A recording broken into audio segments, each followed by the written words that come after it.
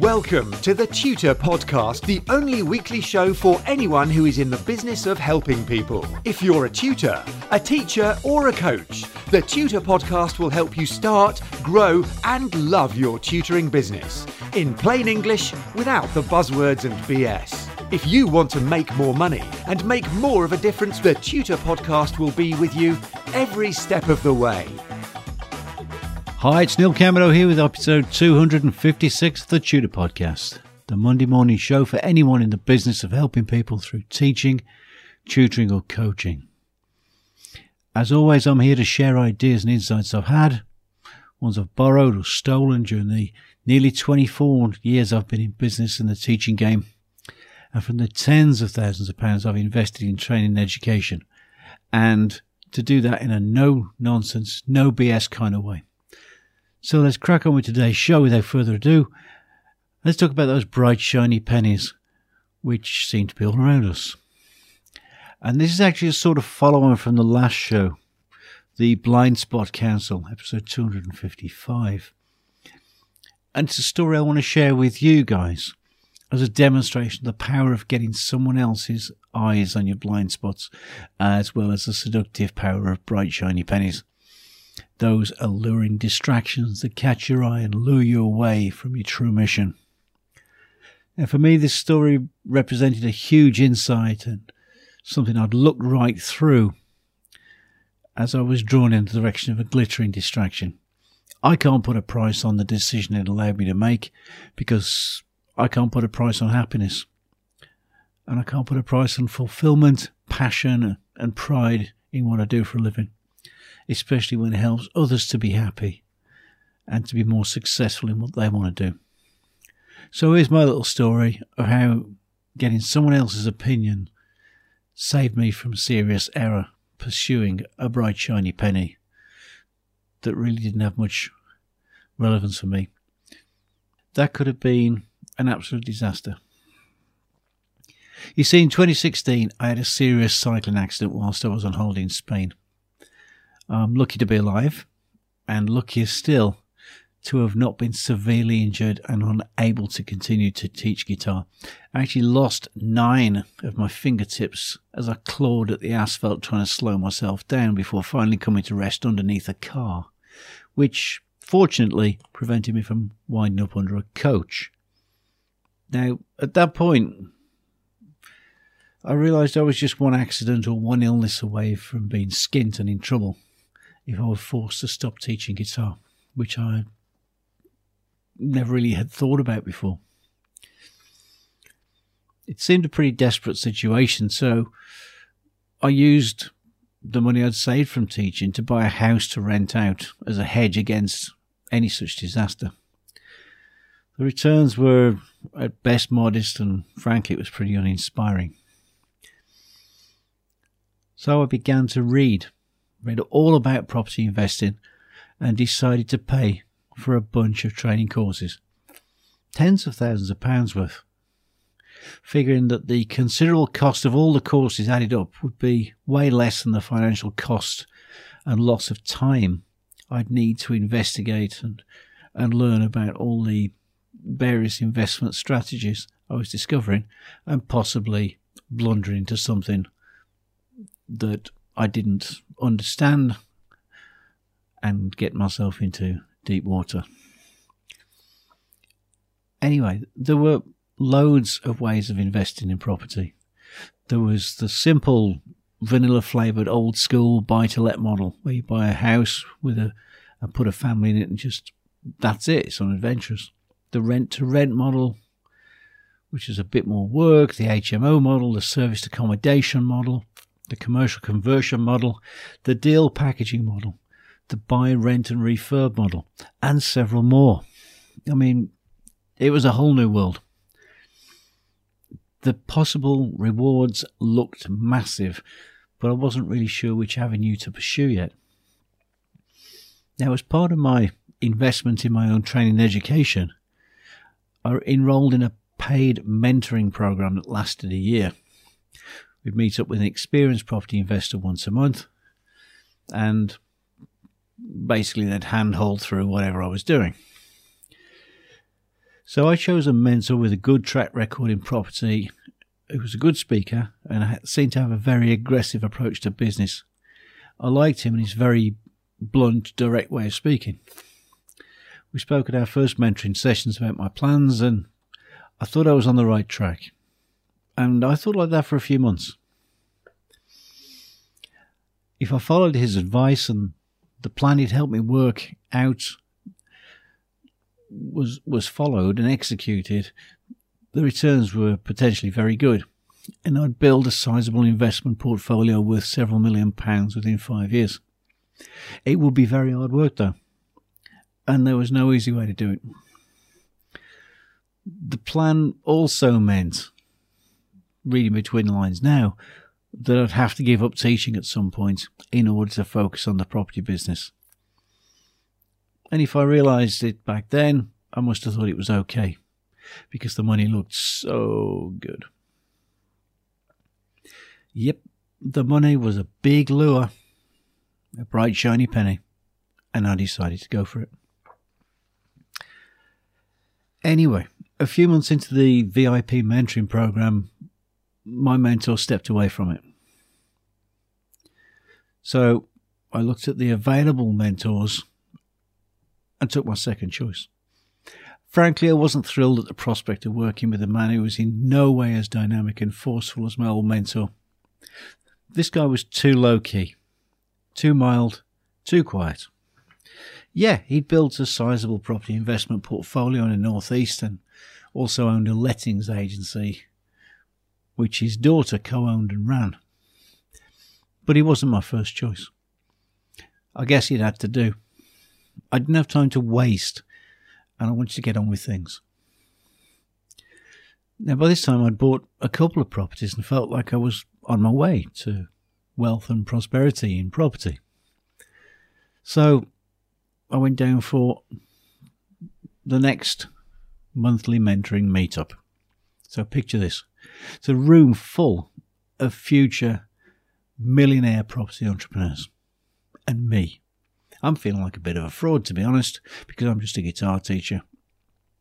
And there's a lot of noisy, optimistic chat, a lot of people trying to network, and you can kind of smell the ambition coming off them. And there, at a small table in the middle of the room, sat Derek, my new mentor.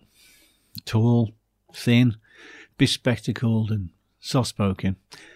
And I wondered how the hell he's going to G me up and get me out there to crush it, like my old mentor had. We shook hands and sat down and started talking.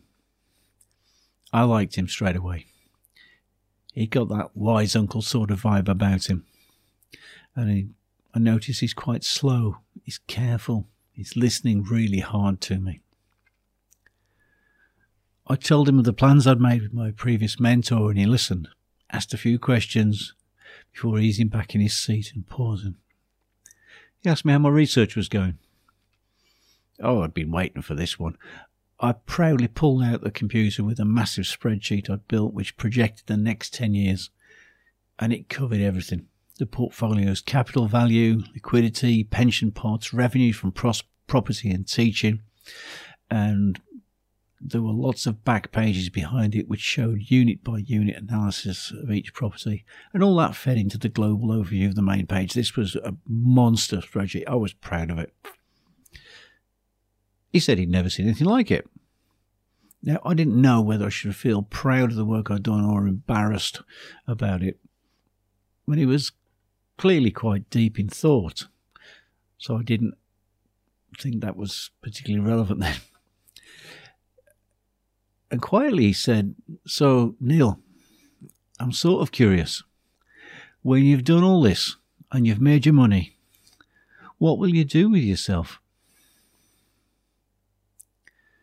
I really didn't have a prepared answer for this question, and said I'd probably play my guitar if I had time. He gave a nod, and then there was another long pause. And I said, "What do you think, Derek?" And he gave me his opinion. And that was worth every single penny of the VIP mentoring program fees, and much more. Here's what he said. Look around you. All these people are here because they want to make enough money to get out of their jobs. They're not very happy and they just want the money because they think the money will make them happy. But you're different. You, on the other hand, already have the sort of life they'd kill for because you get to do what you love every day. You make very good money doing it and you get great satisfaction from helping your students. So why would you want to give all that up just to make more money when you already have more than you need? I didn't know what to say, so I shut up. He carried on. I think that anything that takes you away from the work you love, your teaching business, is not going to be worth it because you'll end up resenting it for taking you away from your true love. I was absolutely bloody floored. I just sat for what felt like a long, long time. When I could speak, all I could say was, I never even thought about that.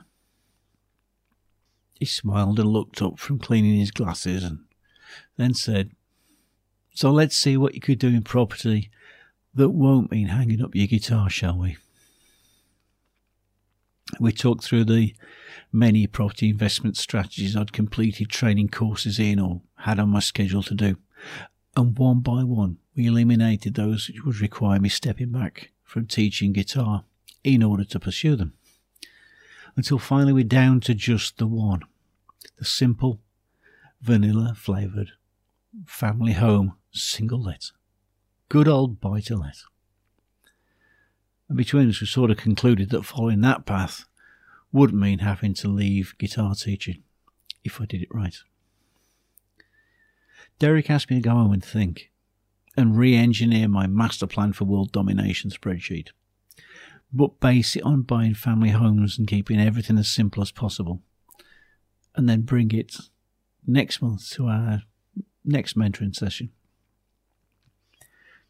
I thought that was a massive ask, because the spreadsheet was a monster that I created covering dozens of property purchases, developments, multiple revenue streams, capital items, and tons more, and projected out over a 10-year period. But I said, I'll do it. So over the next month, the budgeted plan slowly evolved until I had it ready for Derek's eagle eye to inspect at our next session. VIP mentoring day came and we sat down. Flipped open the laptop and together we went through the numbers, my assumptions, the maths and the money. Good work, Neil, he said. So what do you think? Is building that smaller portfolio acceptable to you if it means you get to keep on teaching? It's smaller, but it's still millions of pounds, I said. And I can still teach if we do it this way. He just grinned and sat back and just beamed at me. I sat there and beamed. I wasn't going to have to give up teaching. That was the best advice I got in the whole of that year. Worth all the money and much, much more.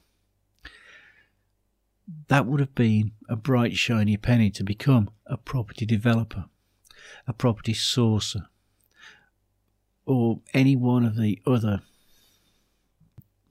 roles, if you like, or the other strategies. They just wouldn't have been a good fit. I'd have to stop teaching. Maybe they're a good dream for somebody, but they weren't a good dream for me, because I already have my dream. I teach guitar every day.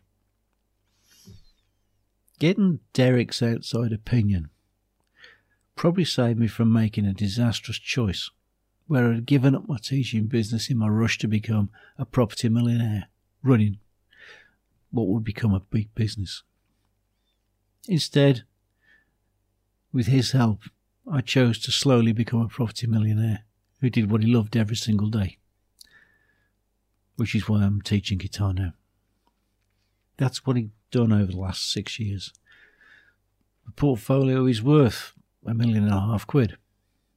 It's a fraction of the original plan's value, at this point in the projected life of the business. But I'm still teaching guitar, and I love it. And every single day, I have the privilege to share what I love with my students. Without Derek's input, without his opinion, I might be wealthier. I might have more money in the bank, more properties. But I doubt I'd be this happy. I'd be a grumpy, unfulfilled multimillionaire. So this podcast is dedicated to Derek, to his wisdom, and to all the people, both real and imagined, who have, over the years, given me their opinions. This is my story of how someone else could see what I couldn't, and how their opinion and their wisdom changed the course of my life. What's your story? If you've had a similar kind of experience, let me know. I'd love to hear from you, because I'm here to learn, as well as share what I've learned so far. Drop me an email to info@neilcarmeadow.com, or find me on Twitter, where I'm at Tutor Podcast. If you haven't already, please like and subscribe to the Tutor Podcast, and I'll be back next week with more no BS ideas and practical tips and advice to help you to start, grow, and love your tutoring business, just like I love mine. So, I hope this podcast has got you thinking and has been some help. Till next time, stay useful and have a fabulous day. Get in touch with the Tutor Podcast via email or social media, and the Tutor Podcast team will be listening. Subscribe on iTunes and you'll automatically get the latest episode directly sent to your device. And remember to share, rate and review TTP so that we can help other people to start, grow and love their tutoring businesses.